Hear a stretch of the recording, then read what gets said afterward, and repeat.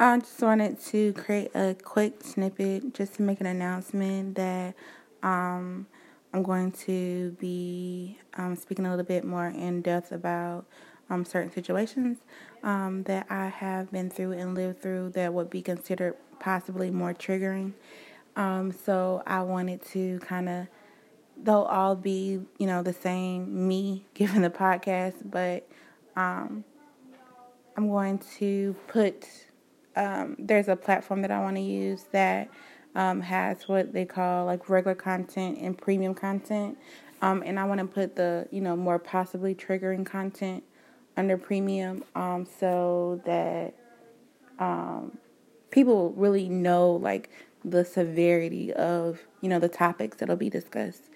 So I just wanted to make the letter B universe aware of it's not really a change. I'll still be recording my regular tidbits, challenges for the letter B think piece.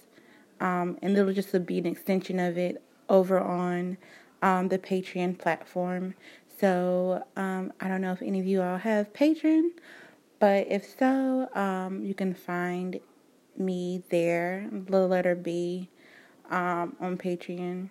And it's the same. You'll see the yellow and purple, like always. Okay.